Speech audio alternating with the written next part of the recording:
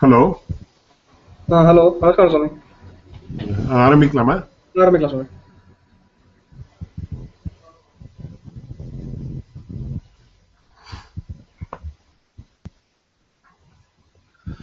யோ நித்யமच्युतपदाम्बुजयुग्मरुक्मव्यामोहतस्तदितराणि तृणाय मेने अस्मद्गुरोर्भगवतोऽस्य दयैकसिन्धोः रामानुजस्य चरणौ शरणं प्रपद्ये. अखिलभुवनजन्मस्थेमभङ्गादिलीले विनतविविधभूतव्रातरक्षैकदीक्षे विदीप्ते ब्रह्मणि श्रीनिवासे भवतु मम परस्मिन् शेमुषी भक्तिरूपा. आराश्रीयवचः सुधाम् उपनिषद्दुग्धाब्धिमध्योद्धृताम् संसाराग्निविदीपनव्यपगतप्राणात्मसञ्जीविनीम् पूर्वाचार्यसुरक्षिताम् बहुमतिव्याघातदूरस्थिताम् आनीताम् तु निजाक्षरैः सुमनसो भौमाः पिबन्त्वन्वहम्.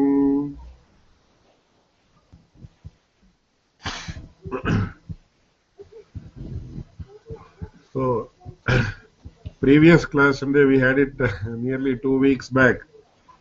போன வாரம் கிளாஸ் பண்ண முடியல, அதுக்காக க்ஷமிக்கணும் அப்படின்னு எல்லாரையும் கேட்டுக்கொனேன். இந்த வாரம் கூட கொஞ்சம் கவலையா இருந்தது, இன்னைக்கு கிளாஸ் நடக்குமோ இல்லையோ அப்படின்னு. ஏன்னா இப்போதான் நீ ஹைதராபாத்ல இருந்து just 10 minutes back I landed in Bangalore. இன்னைக்கு ஸ்ரீமன் நாராயண ஜிஎஸ் சுவாமி ஒரு பெரிய ஒரு சதஸ் ஏற்படுத்தியிருந்தார். அந்த சதஸ்ல இந்த 2017ல பகவத் ராமானுஜருடைய ஒரு சென்டினரி மிலேனியம் பர்த்டே செலிப்ரேஷன்ஸ், அதாவது சஹசிரமானோத்சவம் அப்படின்னு சொல்றோம். அதை உத்தேசிச்சு ஒரு 1000 ஒர்க்ஸை பப்ளிஷ் பண்ணினோம் ரிலேட்டிங் டு விசிஷ்டாத்வைதா அப்படின்னு சொல்லி. அதுல என்ன பண்ணினோம் என்ன அப்படின்றத பத்தி ஒரு லௌகிகமான சப்தத்துல சொல்றதா இருந்தா ஒரு பிரெயின் ஸ்டார்மிங் செஷன் அப்படின்னு சொல்றாங்க. அந்த மாதிரி அது ஒரு பிராச்சீனமான சப்தத்தை சொல்றதா இருந்தா அது சதஸ் அப்படின்னு சொல்லி அந்த மாதிரி நாம வச்சுக்கணும். அது ஸோ அதுக்காக நேற்று போயிட்டு இப்போதான் ஒரு 10-15 minutes back I just came to Bangalore and now I am actually conducting this session from Bangalore itself, not from Mysore as usual. So இன்னைக்கு கூட கிளாஸ் முடியுமோ இல்லையோன்னு கொஞ்சம் கவலையா இருந்தது. போன வாரமும் முடியல, இந்த வாரமும் முடியலன்னா கொஞ்சம் என்ன பண்றது, ரொம்ப சிரமமா இருக்குமேன்னு. பகவத் ராமானுஜருடைய ஒரு கிருப்பை நினைக்கிறேன். என்ன ஃபிளைட் ஒரு 15-20 minutes முன்னாடியே அஹெட் ஆஃப் டைம் சேர்ந்துடுத்து. அதனால we are having the class today. இது ஒரு முக்கியமான விஷயம். இதுல கூட இன்னைக்கு நிறைய பெரிய பெரிய வித்வான்கள் எல்லாம் அங்கே ஏழி அவளுடைய அபிப்பிராயங்களை தான் தெரியப்படுத்தினேன். அதுல நிறைய விஷயங்கள் எல்லாம் நடந்தது. அதை பத்தி இங்க since it is not directly relevant to this class, I will not go into those details. இன்னொரு சப்மிஷன் என்னன்னு கேட்டா, so last week or rather in the last class நிறைய ஸ்லைட்ஸ் எல்லாம் போட்டு அந்த கான்செப்ட் எல்லாம் எக்ஸ்பிளைன் பண்ணியிருந்தது. So in the varan, due to paucity of time and preparation for this sadas which I attended today, specific slides poda mudiyala, but I will try to explain the concept in as simple a manner as possible. So adha patti adutha varam that will also be explained with the use of slides also. So adanale I request the persons attending the class to kindly bear with me for this purpose. So போன கிளாஸ்ல நாம என்ன பார்த்தோம்னா, இந்த ஜிக்ஞாசாதிகரணத்துடைய பூர்வபக்ஷத்தை நாம conclude பண்ணி அதனுடைய சாராம்சம் என்ன அப்படின்றத நாம பார்த்தோம். அது ரொம்ப சுருக்கமா ரெண்டே ரெண்டு வார்த்தையில அடியேன்னு சொல்லிவிடுறேன். சோ இந்த முதல் 4 அதிகரணங்கள், அதாவது ஜிக்ஞாசாதிகரணம், ஜென்மாத்தியதிகரணம், சாஸ்திரயோனித்வாதிகரணம், அப்படியே சமன்வயாதிகரணம், இந்த 4 அதிகரணங்கள் மொத்த பிரம்மசூத்திரத்துக்கும் அது பீட்டிகா ரூபமாக இருக்கக்கூடிய அதிகரணங்கள். சோ அந்த 4 அதிகரணத்துக்கு சாஸ்திராரம்ப சமர்த்தனார்த்த அதிகரணங்கள் அப்படின்னு பேர். அதாவது இந்த சாஸ்திரத்தை எதுக்காக ஆரம்பிக்கிறோம் அப்படின்னு ஒரு விஷயம். ரெண்டாவது, அவசியமாக இந்த சாஸ்திரத்தை நாம ஆரம்பிச்சு அப்படின்னு சொல்றவாளுக்கு அவ ஆரம்பிக்க வேண்டியது, கேட்கிறவாளுக்கும் ரொம்ப அவசியமா வேண்டிய விஷயம் இது அப்படின்னு அந்த விஷயங்கள் எல்லாம் பிரதானமாக காட்டுறதுக்காக இருக்கக்கூடிய இது 4 அதிகரணங்கள். அதுக்காக இருக்கு சாஸ்திராரம்ப சமர்த்தனார்த்தானி அப்படின்னு பேர். இதுல நிறைய விஷயங்கள் நாம மேற்கொண்டு தெரிஞ்சுக்க வேண்டிய விஷயங்கள் எல்லாம் இருக்கு. உதாரணத்துக்கு தான் ஒரே ஒரு விஷயத்தை சொல்றேன். மேகநாதாரி சூரியன் ஒரு பெரிய ஒரு சுவாமி. அவர் எப்போ எழுதினார்னா, அவர் சோமயாஜி ஆண்டான்னு இவர் பகவத் ராமானுஜருடைய சாட்சாத் சிஷ்யர். அவருடைய ஒரு பரம்பரையில வரக்கூடிய ஒரு பெரிய ஆச்சாரியர். அவருக்கு மேகநாத அரிசூரி அப்படின்னு, அதாவது லக்ஷ்மண சூரின்னு பேரு. அதையே அவர் என்ன வச்சுட்டு இருக்காருன்னா மேகநாத அரிசூரி. மேகநாதா அப்படின்னா இந்திரஜித், அதாவது ராவணனுடைய பிள்ளை இந்திரஜித்துக்கு மேகநாதகான்னு பேரு. அந்த இந்திரஜித்தினுடைய அரி. இந்திரஜித்தை கொன்னவன் யார் அப்படின்னு கேட்ட லக்ஷ்மணன். சம்பிரதாயத்துல இளைய பெருமாள் அப்படின்னு பேர்லாம் சொல்லுவார். அந்த லக்ஷ்மணனுக்கு மேகநாத அரின்னு பேரு. மேகநாத அரி ஈக்குவல்ஸ் லக்ஷ்மணா. லக்ஷ்மண சூரியன் வச்சுக்கிறதுக்கு அவர் மேகநாதாரி சூரியன் வச்சுருக்காரு. அந்த மேகநாதாரி சூரியன்றவர் என்ன சொல்றாருன்னா, இந்த சாஸ்திராரம்ப சமர்த்தனம் அப்படின்றது ஒரே அதிகரணம் போறோம், 4 அதிகரணம் வேண்டியதில்லை. ஜிக்ஞாசாதிகரணம் ஒண்ணுதான் சாஸ்திராரம்ப சமர்த்தனார்த்தம். இந்த மேற்கொண்டு வரக்கூடிய ஜென்மாதிகரணம், சாஸ்திரயோனித்வாதிகரணம், அப்படியே சமன்வயாதிகரணம் அப்படின்னு இந்த 3 அது நேர வேதாந்த சாஸ்திரத்துக்கே சேர்ந்ததே தவிர we need not consider it as an introduction to or we need not consider it as an introductory adhikaranam like all the others do. இந்த விஷயங்கள் எல்லாம் என்ன பண்றது, சுத பிரகாஷிக்கே இதை பத்தி இல்ல, சுத பிரகாஷிக்கே வந்திருக்கா இல்லையான்னு எனக்கு தெரியாது, நான் வெரிஃபை பண்ணல. ஆனா சுவாமி தேசிகன் அதிகரண சாராவளி அப்படின்ற கிரந்தத்துல அவர் என்ன பண்றாருன்னா, இப்படி சில பேர் சொல்றா இது உச்சிதமில்லை அப்படின்னு சொல்லி ஸ்பஷ்டமா காட்டுறாரு. இந்த மாதிரி தான் ஒரு அதிகரணம் அப்படின்னு எடுத்துட்டா அதுல எவ்வளவு விஷயம் இருக்குன்னா நிறைய வருஷத்துக்கு சொல்றது அளவுக்கு நாம அதை we can go deeper and deeper and deeper and deeper into this itself. So much of subject matter is there that is to be known by us. இப்ப பிரகிருதத்துல என்னன்னா, இந்த சாஸ்திராரம்ப சமர்த்தனார்த்த அதிகரணத்துல இது முதல் அதிகரணம் அதாதோ பிரம்ம ஜிக்ஞாசா அப்படின்னு. இதனுடைய அதாத்தா பிரம்ம ஜிக்ஞாசா அப்படின்னு இந்த சூத்திரார்த்தம்னா நாம சங்கிப்தமாக முன்னாடியே அனுசந்தானம் பண்ணியாச்சு. அது பண்ணதுக்கு அப்புறம் தான் மகாபூர்வபக்ஷம், லகுபூர்வபக்ஷம், லகு சித்தாந்தம், மகாபூர்வபக்ஷம், மகா சித்தாந்தம் இதெல்லாம் வந்தது. அதுக்கும் மேற்கொண்டு என்ன ஆச்சுன்னா சூத்திரகாராபிமத சூத்திரார்த்த யோஜனா அப்படின்னு சொல்லி இந்த இடத்துல யார் பூர்வபக்ஷிகள் அப்படின்னு கேட்ட பிராபாகர மீமாம்சகால் பூர்வபக்ஷிகள் அப்படின்னு அவா சொல்லி அவளுடைய தியரி என்னன்றதை பத்தி அதை பத்தியும் பார்த்தோம். அப்படியே அவ வேதத்துல எந்த மாதிரி விபாகம் பண்ற, விதி என்ன, விதி மந்திர நாமதேய நிஷேத அர்த்தவாத பேதாத்து வேதா பஞ்சதா விபக்தா அப்படின்னு அந்த விஷயத்தை எல்லாம் பார்த்தோம். அதுக்கப்புறம் பிரகிருதத்துல அவ என்ன சொல்லி முடிக்கிறா அப்படின்னு சொன்ன காரிய வாக்கிய அர்த்தவாதம் அப்படின்னு பேரு. அதாவது எந்த வாக்கியத்திலையுமே ஒரு கிரியை இருக்கணும், கிரியாபதம் இருக்கணும். அது எப்பேற்பட்ட கிரியா, அது எப்பேற்பட்ட கிரியாபதமாக இருக்கணும் அப்படின்னு கேட்ட அது இந்த லிங்லோட் தவ்யதாதி பிரத்யம் அப்படின்னு அடியன் முன்னாடி விஞ்ஞாபிச்சேன். அது எப்பேற்பட்ட கிரியாபதமாக இருக்கணும்னா அது விதிரூபமான ஒரு விஷயத்தை சொல்லக்கூடிய கிரியாபதமாக இருக்கணும். So you have to do like this அப்படின்னு அதை இங்கிலீஷ்ல அது ஆர்டைன்மெண்ட் அப்படின்னு சொல்லுவாங்க. அது இந்த மாதிரி ஒரு காரியத்தை விதிக்கிறது, இந்த மாதிரி பண்ணு அப்படின்னு ரொம்ப ஃபோர்ஸ்ஃபுல்லா சொல்றதுக்கு விதி விதின்னு பேரு. அதனுடைய சாஸ்திரியமான விவரணத்தை எல்லாம் முன்னாடி ப்ரீவியஸ் வீக்ல அடியேன் கொடுத்திருக்கேன். அஜ்ஞாதார்த்த ஜாபக அப்பிரவர்த்த பிரவர்த்தக விதி அப்படின்னு. அதுக்கப்புறம் போன கிளாஸ்ல இன்னொரு முக்கியமான விஷயத்தையும் பார்த்தோம். இந்த வித்யர்த்தா அथवा லிங்கர்த்தா அப்படின்றது என்ன அப்படின்றத ரொம்ப விஸ்தாரமாக நாம கவனிச்சோம். அதுல என்ன சொல்றதுன்னு பலவதனிஷ்ட அனுபந்தித்வே சதி இஷ்டசாதனத்வே சதி கிருதிசாத்தியத்துவம், இது மூணு சேர்ந்துதான் லிங்கர்த்தா அथवा வித்யர்த்தா அப்படின்னு.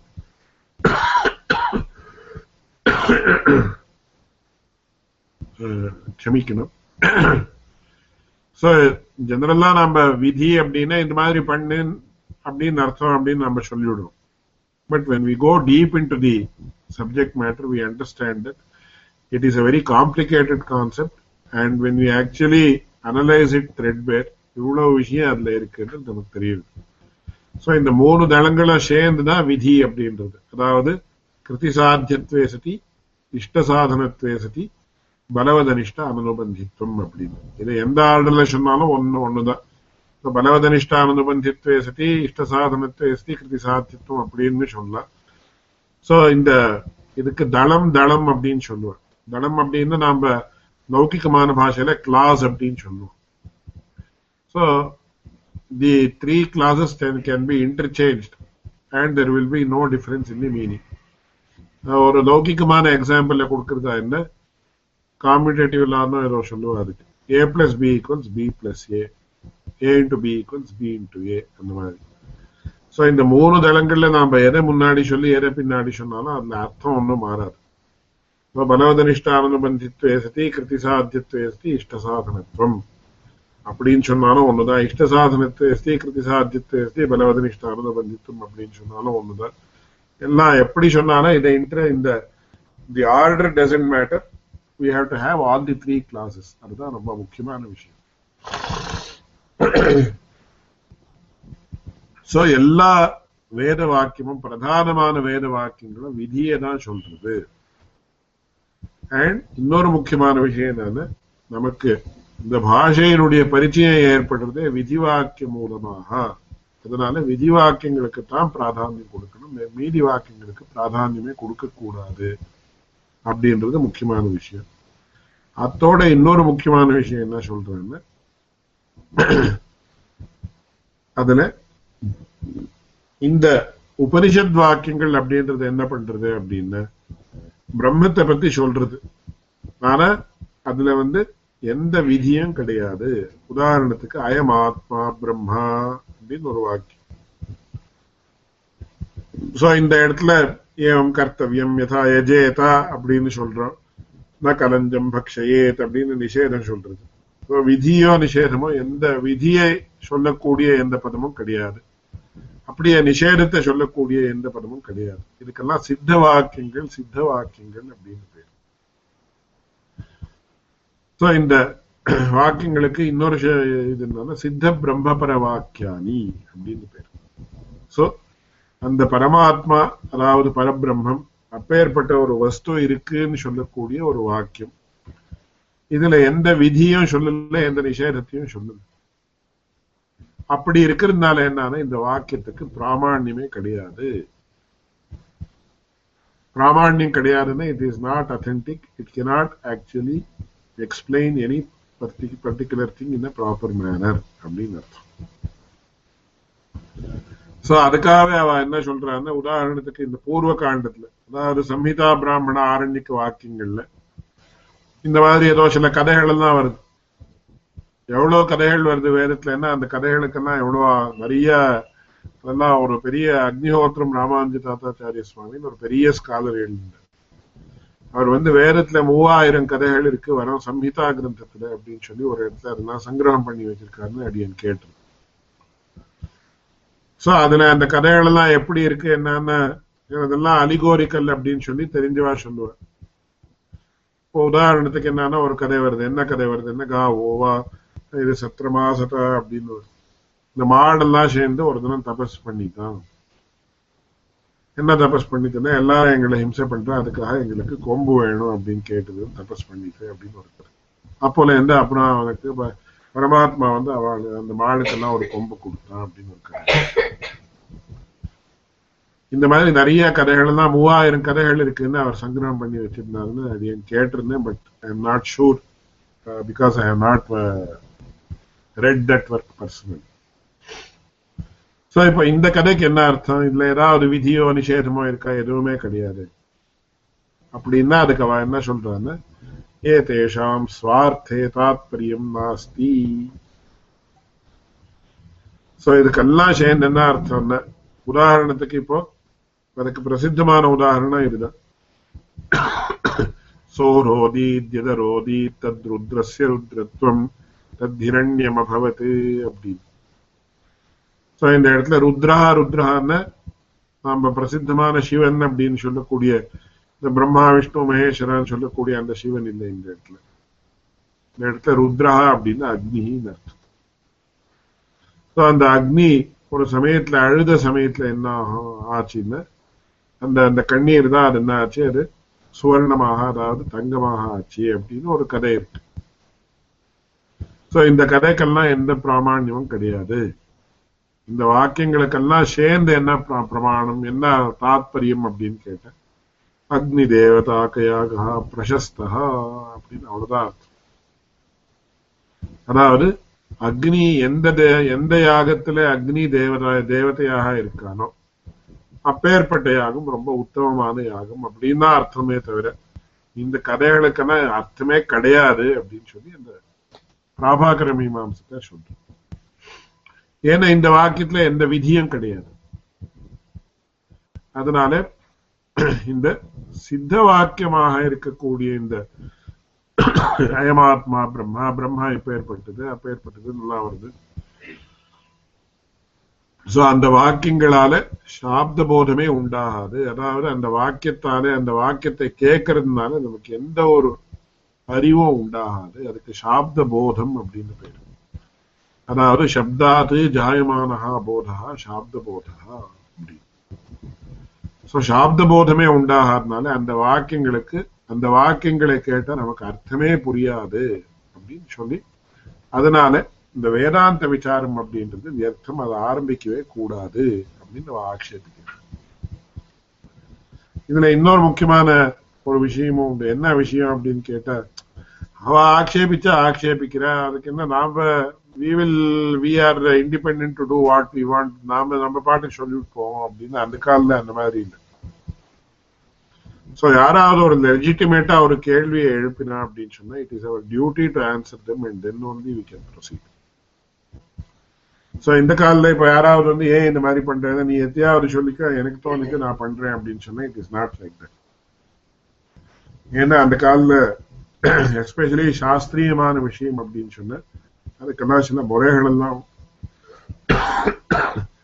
அந்த முறைகளை அனுசரிச்சுதான் நாம எந்த காரியத்தையே பண்ண முடியும். அதனால இந்த சாஸ்திரத்தை ஆரம்பிக்க கூடாது அப்படின்னு இது ஒரு பிரதானமான யுக்தி. ரெண்டாவது யுக்தி என்னன்னு கேட்டோம்னா, இப்போ எதுக்காக இந்த பூர்வ மீமாம்சை கர்ம விசாரத்தை எல்லாம் விட்டுட்டு நாம பிரம்ம விசாரத்துக்கு போகணும் அப்படின்னு கேட்டா, முதல்ல என்ன வேதாந்திகள் நாம என்ன சொன்னோம் அப்படின்னு கேட்ட, இந்த தத்கிருத்து நியாயம் அப்படின்னு ஒரு நியாயம் உண்டு. யதாக்கிருத்துர் அஸ்மின் லோகே புருஷோ பவதி ததைதः பிரேத்ய பவதி அப்படின்னு. அவன் என்ன சாதனானுஷ்டானம் பண்றானோ அதுக்கு அனுகுணமான பணம் அவனுக்கு கிடைக்கும் அப்படின்னு. இப்ப இன்னைக்கு நாம பாக்குறோம் என்னன்னா, the person gets paid according to the quality and quantity of the work he does generally. Of course, it is not today with true today with regard to government jobs, etc. etc. கண்டிப்பா அமெரிக்கால ஒருத்தர் இருக்காருன்னா அவருக்கு அவர் ஏதோ ஒரு வேலை பண்றாருன்னா அவர் எந்த வேலை பண்றாரோ அதுக்கு தகுந்த மாதிரி பலம் அவருக்கு கிடைக்கும். அது லோகத்திலேயே நாம India, it might be India or America or anything like that. But கடைசியில என்னன்னா அவருக்கு என்ன எப்பேற்பட்ட காரியம் பண்றாரோ அதுக்கு அனுகுணமான பலம் அப்படின்றது general rule. There might be hundreds of exceptions. இந்த கர்மம் அப்படின்றது என்னன்னா அல்ப அஸ்திரம். சோ இப்ப ஜோதிஷ்டோமயாகம் பண்ணிதானா கொஞ்ச நாள் ஸ்வர்க்கத்துல இருக்கான், அப்புறம் மறுபடியும் க்ஷீணே புண்ணியே மர்த்தியலோகம் விஷந்தின்னு இங்க வந்துடுறான். அதனால கர்மத்தாலே சாஸ்வதமான பலமும் கிடைக்காது, அப்படியே அதிசயித்தமான பலமும் கிடைக்காது. அதனால என்னன்னா நாம இது காட்டிலும் நல்ல பலம், சாஸ்வதமான பலம், உத்தமோத்தமமான பலம் எதுல இருந்து கிடைக்கிறதுன்னு நமக்கு ஒரு ஜிக்ஞாசை ஏற்பட்டது. அந்த ஜிக்ஞாசையால நாம பிரம்ம விசாரத்துக்கு போகலாம் அப்படின்னு சொல்லி முதல்ல சொன்னேன். அதுக்கும் மீமாம்சக்கா என்ன சொல்றாங்க, அந்த மாதிரி இல்லை யார் சொன்ன, என்ன வேதத்திலேயே என்ன சொல்றதுன்னு, அக்ஷயம் ஹவை சாதுர்மாஸ்யாஜின சுகிருதம் பவதி. இப்ப ஏற்பட்ட இந்த சாதுர்மாசிய யாகம் அப்படின்ற யாகத்தை யார் பண்றானோ அவனுக்கு சாஸ்வதமான பலம் உண்டு ஸ்பஷ்டமா சொல்றது. அதனால இந்த கர்ம விசாரத்தாலே கர்மானுஷ்டானத்தாலே கிடைக்கக்கூடிய பலம் அல்பம் அஸ்திரம் அப்படின்னு நீங்க என்ன சொன்னீங்களோ அது கிடையாது. அதனாலயும் பிரம்ம விசாரம் வேண்டியது. அடியன் முன்னாடி கிளாஸ்ல அடியன் சொன்னேன், என்ன சொன்னேன்னு, ஒரு வியாபாரி என்ன சொல்றான்னா ஒரு ஆப்பிள் எவ்வளவு விலை அப்படின்னா 10 ரூபாய் அथवा 100 ரூபாய் ஒரு கிலோன்னு சொல்லுவான். சோ நாம அப்புறம் பக்கத்துல விசாரிச்சுட்டு வரலாம் அப்படின்னு நாம போனா எவ்வளவு ஆப்பிள் எவ்வளவுப்பா அப்படின்னு கேட்ட 90 rupees அப்படின்னு சொன்னேன். சரி இங்க வாங்கலாம் அப்படின்னு போனா அதுக்குள்ள முன்னாடி நாம எந்த வியாபாரியின் இடத்துல போனோமோ அவனுக்கே அது கேள்விப்பட்டு கொடுத்தோம்னா அவன் என்ன சொல்றான், நானே 90 ரூபாய்க்கு இன்னும் நல்ல ஆப்பிள் கொடுக்குறேன் வாங்கோ சுவாமி. சோ அந்த மாதிரி இந்த இடத்துல மீமாம்சக்கா என்ன சொல்றான்னு, நீங்க இவ்வளவு நாள் கர்மானுஷ்டானம் பண்ணி உங்களுக்கு சாஸ்வதமான பலம் கிடைக்கலன்றது இருக்கலாம், ஆனா அதுக்காக இதை விட்டுட்டு நீங்க வேதாந்தத்துக்கு போக வேண்டியதில்லை. என்ன நாங்களே உங்களுக்கு சாஸ்வதமான பலம் கிடைக்கிற மாதிரி இந்த பூர்வ மீமாம்சையாலேயே நாங்க பண்றோம், கர்மானுஷ்டானத்தாலேயே நாங்க பண்றோம்.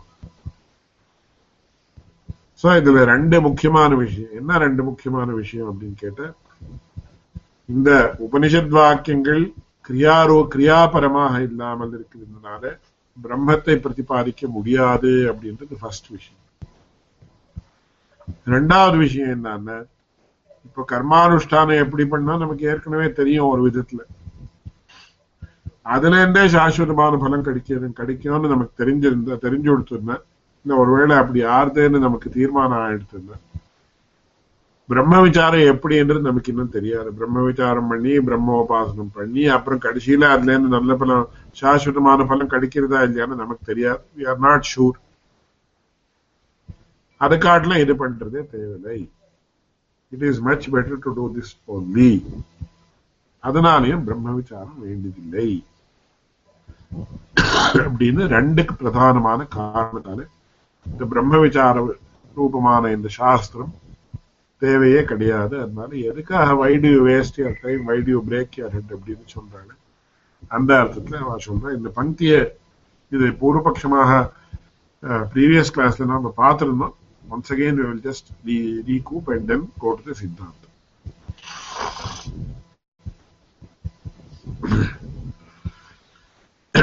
इष्टोपायो हि मत् प्रयत्नादृतेन सिद्ध्यति अतः मत्कृति साध्यः इति बुद्धिः यावन्न जायते तावन्न प्रवर्तते अतः कार्यबुद्धिरेव प्रवृत्तिहेतुः इति प्रवर्तकस्यैव शब्दवाच्यतया कार्यस्यैव वेदवेद्यत्वात् परिनिष्पन्नरूप ब्रह्मप्राप्तिलक्षण अनन्तस्थिरफल अप्रतिपत्तेः அப்படின்னு ஒரு விஷயம்.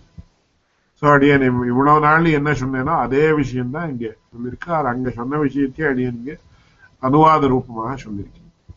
அதை சொல்லிட்டு अक्षय्यं हवै चातुर्मास्य यादिनः सुकृतं भवति इत्यादिभिः कर्मणामेव स्थिरफलत्व प्रतिपादनाच्च. இதுல என்ன தெரியுது? கர்மங்கள ஸ்திரமான பலத்தை கொடுக்கிறது அப்படின்றது எந்த சந்தேகமும் கிடையாது. அதனால கர்மபல அல்ப அஸ்திரத்வ பிரம்மஜான फल अनंत स्थिरत्व ज्ञान हेतुकः ब्रह्म विचारारंभः न युक्तः इति அப்படின்னு சொல்லி இந்த பூர்வபட்சத்தை முடிக்கிறார். அதனால இப்ப சாராம்சம் என்னன்னா, கர்மத்தாலேயே சாஸ்வதமான பலம் கிடைக்கிறது, பிரம்மத்தாலே சாஸ்வதமான பலம் கிடைக்கிறதா இல்லையான்னு இப்போ நமக்கு தெரியாது. அதனால it is better to stay with the known devil rather than going for an unknown aspect. இரண்டாவது என்னன்னா, வேதாந்த வாக்கியங்கள் சித்தமான வாக்கியங்கள், அது காரிய ரூபமாக இல்லாமல் இருக்கிறதுனால அதுல இருந்து பிரம்ம பிரதிபாதனம் சாத்தியமில்லை. இந்த ரெண்டு காரணத்தால பிரம்ம விசார ஆரம்பா ந யுக்தா அப்படின்னு பூர்வபட்சத்தை முடிக்கிறார். இப்படி பூர்வபக்ஷம் வந்திருந்த அத்ர அபிதீயதே நிகில லோக விதித சப்தார்த்த சம்பந்தாவதாரண பிரகாரம் அபனுத்ய சர்வ சப்தானாம் அலௌகிகார்த்தாவபோதித்வாவதாரணம் प्रामाणिकाः न बहुमन्वते. एवं किल बालाः शब्दार्थसम्बन्धम् अवधारयन्ति माता पितृप्रभृतिभिः अम्बातातमातुलादीन् शशि पशु नर मृग पक्षि सर्पादींश्च एनमवेहि इमं च अवधारय इत्यभिप्रायेण अङ्गुल्यानिर्दिश्य निर्दिश्य तैस्तैः शब्दैः तेषु तेषु अर्थेषु बहुशः शिक्षिताः शनैः शनैः तैस्तैरेव शब्दैः तेषु तेषु अर्थेषु स्वात्मनां बुद्ध्युत्पत्तिं दृष्ट्वा शब्दार्थयोः सम्बन्धान्तर अदर्शनात् संकेतैतृपुरुष अज्ञानाच्च तेष्वर्थेषु तेषां शब्दानां प्रयोगः बोधकत्वनिबन्धनः इति निश्चिन्वन्ति. पुनश्च व्युत्पन्नेतरशब्देषु तस्य शब्दस्य अयमर्थः इति पूर्ववृद्धैः शिक्षिताः सर्वशब्दानाम् अर्थम् अवगम्य परप्रत्यायनाय तत्तदर्थावबोधि वाक्यजातं प्रयुञ्जते. இதுல தாத்பரியம் என்னன்றத அப்படியே இங்க சொல்றேன். அதுக்கு முதல்ல இங்க இந்த பங்கியில கவனிக்க வேண்டிய சில விஷயம் இருக்கு. இங்க இந்த ஸ்கிரீன்ல நீங்க பார்க்கலாம், இதி அப்படின்னு சொல்லி 2 ஃபுல் ஸ்டாப் இருக்கு. சோ இதின்றதுனால நமக்கு என்னன்னா இதோட பூர்வபக்ஷம் முடியுது அப்படின்னு அர்த்தம். அதுக்கப்புறம் என்ன பண்றாங்க, நெக்ஸ்ட் பேராகிராஃப்ல அத்ராபிதீயதே அப்படி. இங்க அத்ராபிதீயதே அப்படின்னு சொன்னதுனால என்ன தெரியுதுன்னா, சித்தாந்தம் ஆரம்பிக்கிறது அப்படின்னு தெரியுது. இதெல்லாம் நம்ம ஒரு சாஸ்திரியமான வாங்மயம் அப்படின்னு சொல்லுவோம்.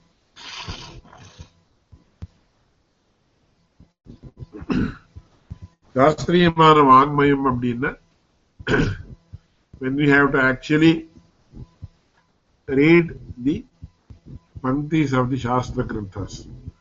சாஸ்திர கிரந்தங்களுடைய ஒரு பங்கியை நாம வாசிக்கிற சமயத்துல என்ன ஆகும் அப்படின்னு கேட்ட, எப்படி நாம அதை இன்டர்பிரேட் பண்ணணும்னு அதுக்கு பிரயோகம் பண்றதுக்கும் சில ரூல்ஸ் எல்லாம் உண்டு. அந்த பிரயுக்தமான விஷயத்தை நாம புரிஞ்சுக்கிறதுக்கு இன்டர்பிரேட் பண்றதுக்கு சில ரூல்ஸ் எல்லாம் உண்டு. ஒரு தர்க்கசாஸ்திர கிரந்தமாக இருக்கலாம், வேதாந்த சாஸ்திர கிரந்தமாக இருக்கலாம். ஜெனரலா ஒரு ஆக்ஷேபமாக இருந்தா அதை எப்படின்னா நனு அப்படின்னு ஆரம்பிக்கும். நனு அத இந்த சப்தங்கள் எல்லாம் யூஸ் பண்ணும். அதுக்கப்புறம் முடிக்கிறப்போ இதி அப்படின்னு யூஸ் பண்ணி இதி சேத் ந அப்படின்னு சொல்லுவேன். இந்த மாதிரி இருக்குன்னு நீங்க நினைச்சுட்டு இருந்தா இல்லை அப்படின்னு அந்த மாதிரி சொல்லுவேன்.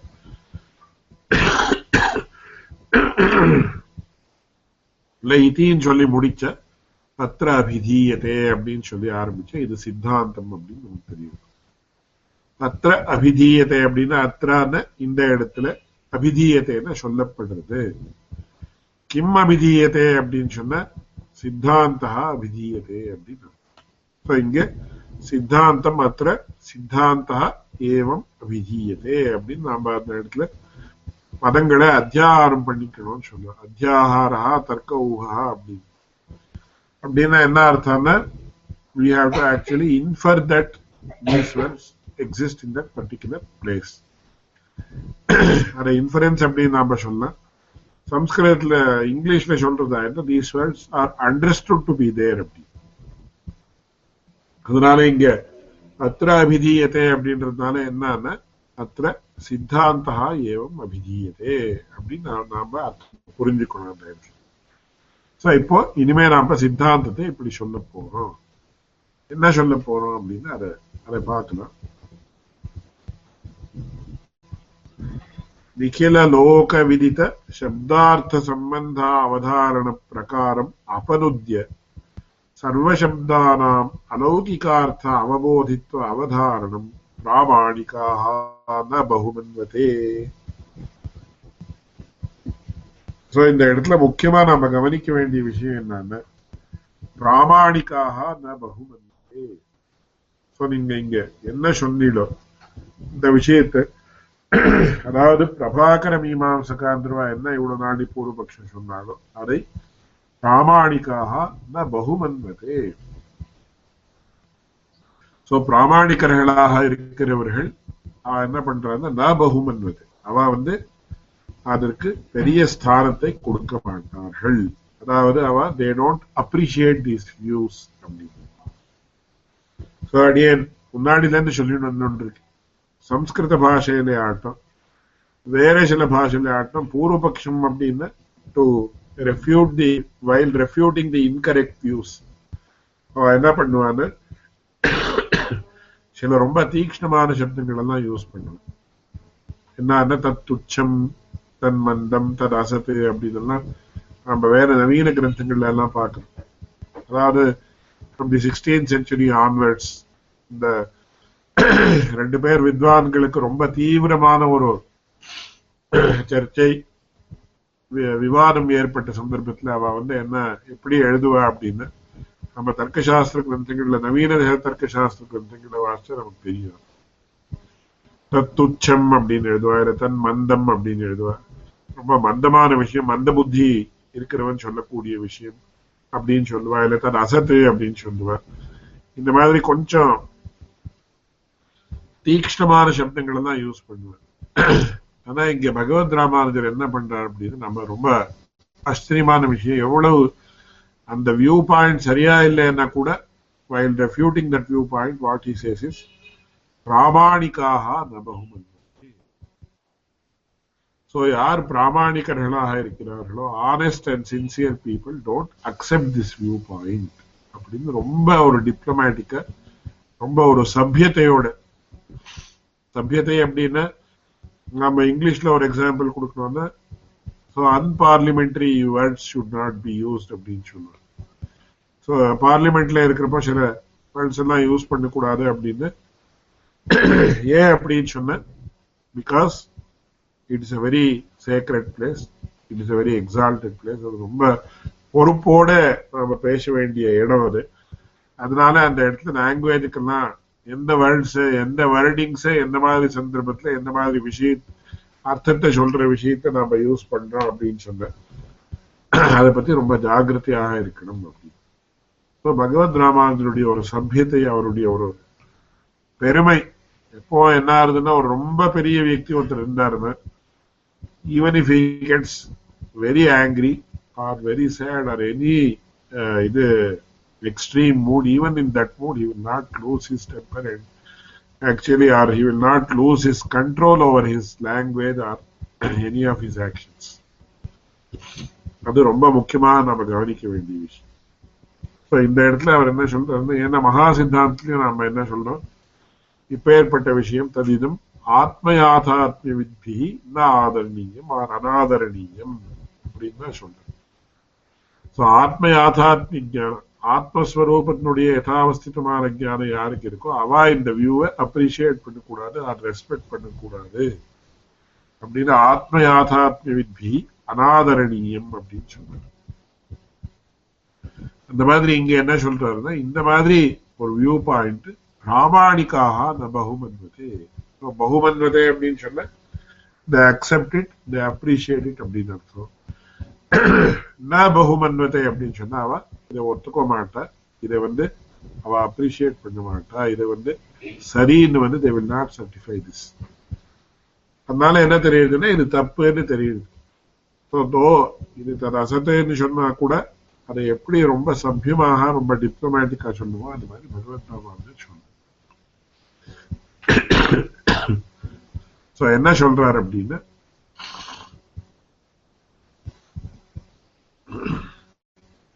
நிகில லோக விதித சப்தார்த்த சம்பந்தாவதாரண பிரகாரம் அபனுத்ய சர்வசப்தானாம் அலௌகிகார்த்த அவபோதித்வ அவதாரணம் பிராமணிக்காக ந பகுமன்வதே. இந்த இடத்துல என்ன விஷயம் அப்படின்னு கேட்ட, theory of language, theory of understanding of language. நமக்கு பாஷை அப்படின்றது எப்படி புரியுது, எப்படி முதல்ல நாம பாஷையை புரிஞ்சுக்கிறோம் அப்படின்றது இங்க முக்கியமான விஷயம். பிராபாகர மீமாம்சகா என்ன சொன்ன அப்படின்னு சொன்ன, கிரியான்விதேயவ சக்தி, கிரியான்வயத்தால்தான் நமக்கு எல்லா பதங்களுடைய அர்த்தமும் நமக்கு புரியுது அப்படின்னு சொல்லி அவ சொன்னா. அதை அது ப்ரீவியஸ் கிளாஸ்ல கூட ஸ்லைட்ஸோட காட்டு. அப்பேற்பட்ட அந்த தியரி சரியில்லை, அது it does not hold good. It might be true with regard to some cases, but it is not universal அப்படின்னு சொல்லி சொல்றோம்.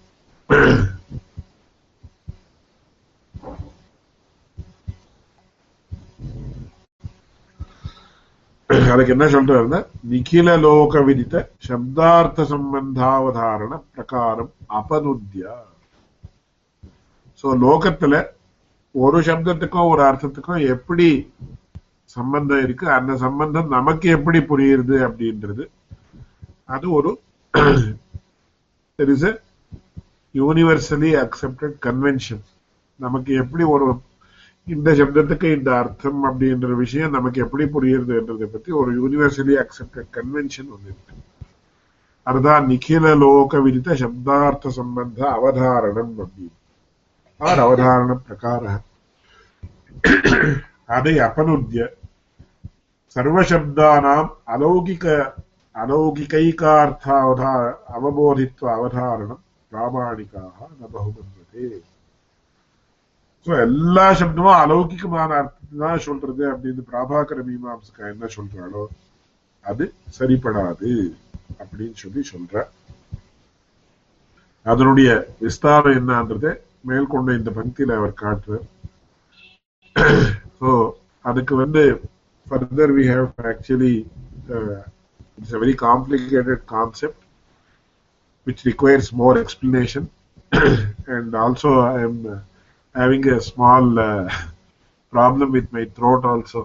அதனால இன்னைக்கு at any cost I did not want to miss this class. ஏன்னா ஒரு நாள் அப்படியே ஒரு வாரம் மிஸ் ஆகி இன்னொரு வாரம் மிஸ் ஆயிடுச்சுன்னா அப்படியே மிஸ் ஆகிட்டே போகும். அந்த மாதிரி ஆகக்கூடாது அப்படின்றதுக்காக இன்னைக்கு ஸ்லைடு போடுறதுக்கும் முடியல அப்படின்னு on that count also I request all of you to kindly excuse me. இன்னைக்கு இந்த கிளாஸ் அது ஒரு அனுவர்த்தியா நடக்கட்டும்ன்றதுக்காக கொஞ்சம் though I am slightly unwell also due to the strains of travel and other issues, அதனால இன்னைக்கு சொன்னேன். இதை மேற்கொண்டு இந்த கிளாஸ் அடுத்த வாரம் பார்க்கலாம்.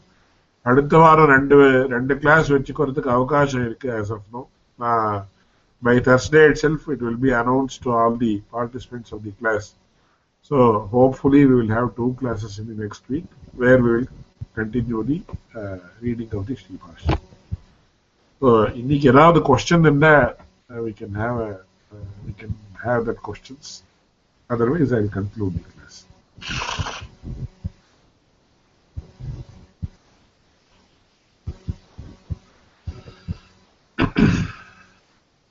ஏதாவது கொஸ்டின்ஸ் இருக்கா?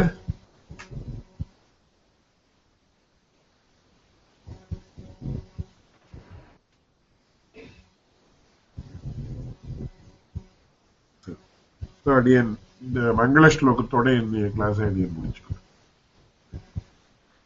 अखिल भुवन जन्मस्थेम भंगादिलीले विनत विविध भूत उरात रक्षैकदीक्षे श्रुतिशिरसि विदीप्ते ब्रह्मणि श्रीनिवासे भवतु मम परस्मिन् क्षेमुषी भक्तिरूपा. रामानुजाय नमः. श्रीमते रामानुजाय नमः.